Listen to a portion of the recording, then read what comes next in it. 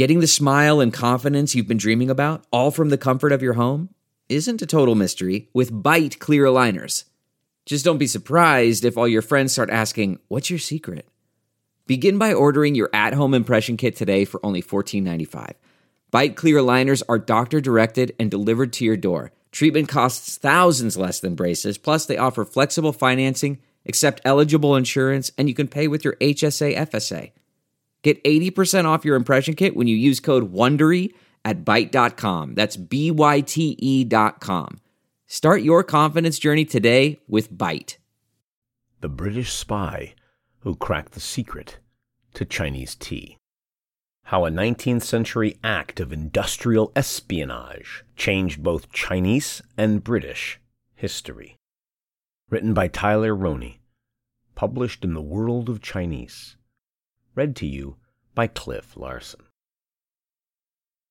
In the mid-17th century, tea found its way to the coffee houses of London, and by the mid-18th century, the drink was so widespread that Chelsea began manufacturing imitation Chinese teaware. The famous English tea time is the product of the 1830s, more specifically by Anna Russell, Duchess of Bedford.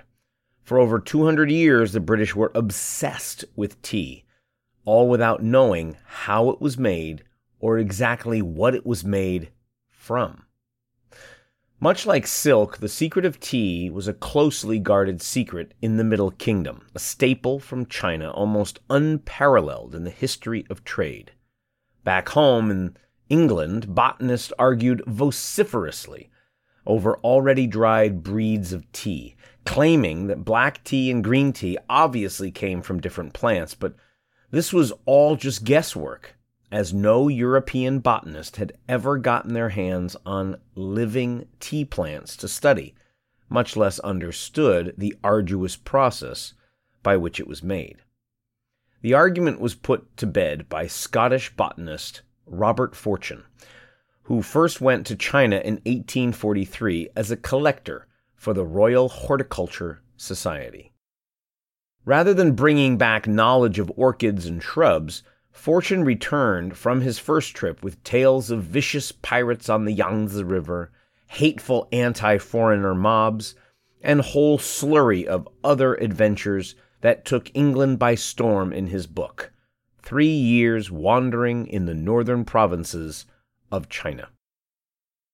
Despite the many baseless, racist diatribes on the character of the Chinese, Fortune certainly had an odd love for the Middle Kingdom. He wrote, quote, "All along the coast, at least as far as Zhejiang, richly deserve the bad character which everyone gives them, being remarkable for their hatred to foreigners and conceited notions of their own importance, are nothing less than thieves and pirates. But the character of the Chinese as a nation must not suffer from a partial view of this kind." He traveled through Guangdong, Zhejiang, and Fujian provinces to study the secret of tea. Back home, the science of the time split black and green tea into 2 types, Camellia bohea, Camellia viridis, respectively.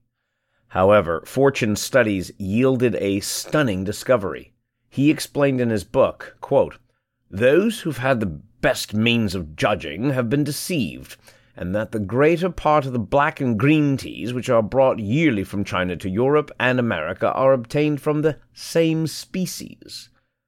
Because of him, the taxonomy changed from Camellia bohea and Camellia bohea into Camellia sinensis, tea from China.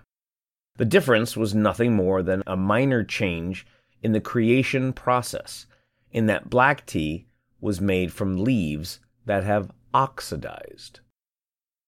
His discovery, studies, and gunfights with pirates also yielded the important fact that the Chinese teas from Guangdong province were dyed.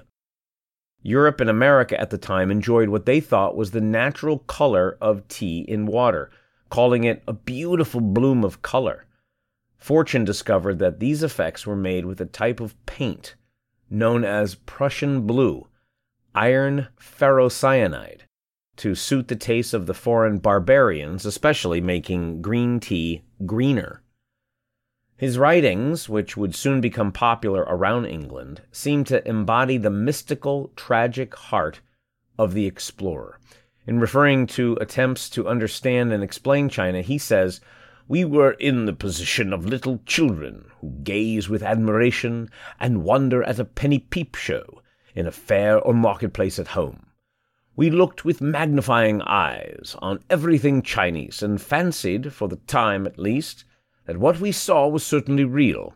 But the same children who look with wonder upon the scenes of Trafalgar and Waterloo, when the curtain falls and their pennyworth of sights has passed by, and find that, instead of being amongst those striking scenes which have just passed in review before their eyes, they are only, after all, in the marketplace of their native town."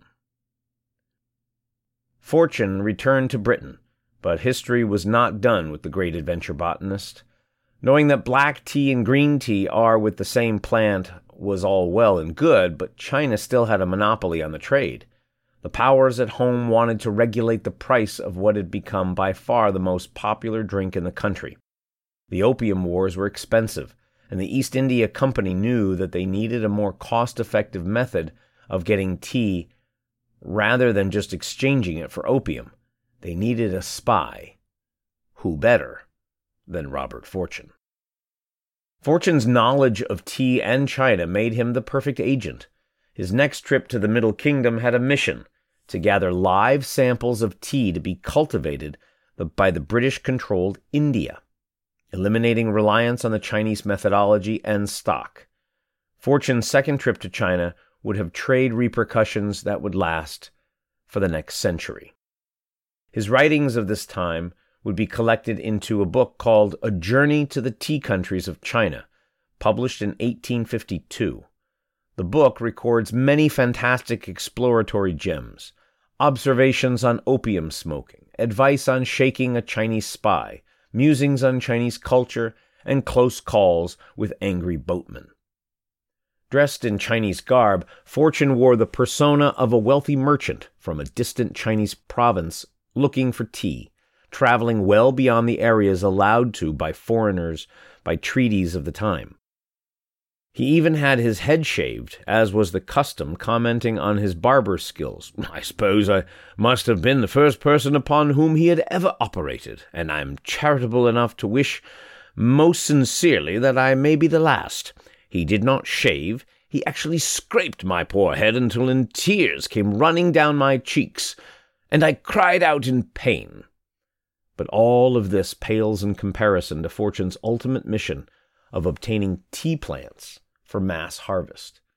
He was able to send well over 20,000 plants and seedlings to the Himalayas for cultivation by the British, and the effects were drastic.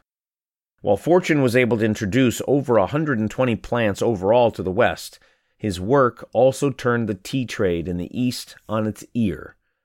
With East India Company able to make its own tea, India, not China, became the most important tea-producing nation in the world. This would remain in effect until the middle of the 20th century. Perhaps the most comprehensive book on the subject in English is by Sarah Rose, author of the book For All the Tea in China. She said in an interview with National Public Radio, "China has pretty much never really come back from that. Certainly not in the Western markets. Now that Asia has become a booming economy, the Chinese are again pretty fierce tea producers, but it took 100+ years." Fortune's boast was that the Himalayan tea plantations could now boast of having a number of plants for the best tea districts of China. His actions would also help fuel the British Empire via the trade of tea for some time to come, described by some as the greatest and most successful act of corporate espionage in history. By all estimations, Fortune's career was a success, and his contribution to the world of botany are incalculable. Fortune would return to China once more and then opt for Japan. His achievements were myriad, but perhaps none changed history as much as his audacious heist of the secret, then the seedlings of tea in China. This is a story from our latest archives. It was originally published in 2015 in our issue Startup Kingdom and has been lightly edited. Check out our online store for more issues you can buy. The author Tyler Roney is a former managing editor of The World of Chinese. You've been listening to The British Spy Who Cracked the Secret to Chinese Tea. How a 19th century act of corporate espionage changed both Chinese and British history. Written by Tyler Roney, published in The World of Chinese. Read to you by Cliff Larson.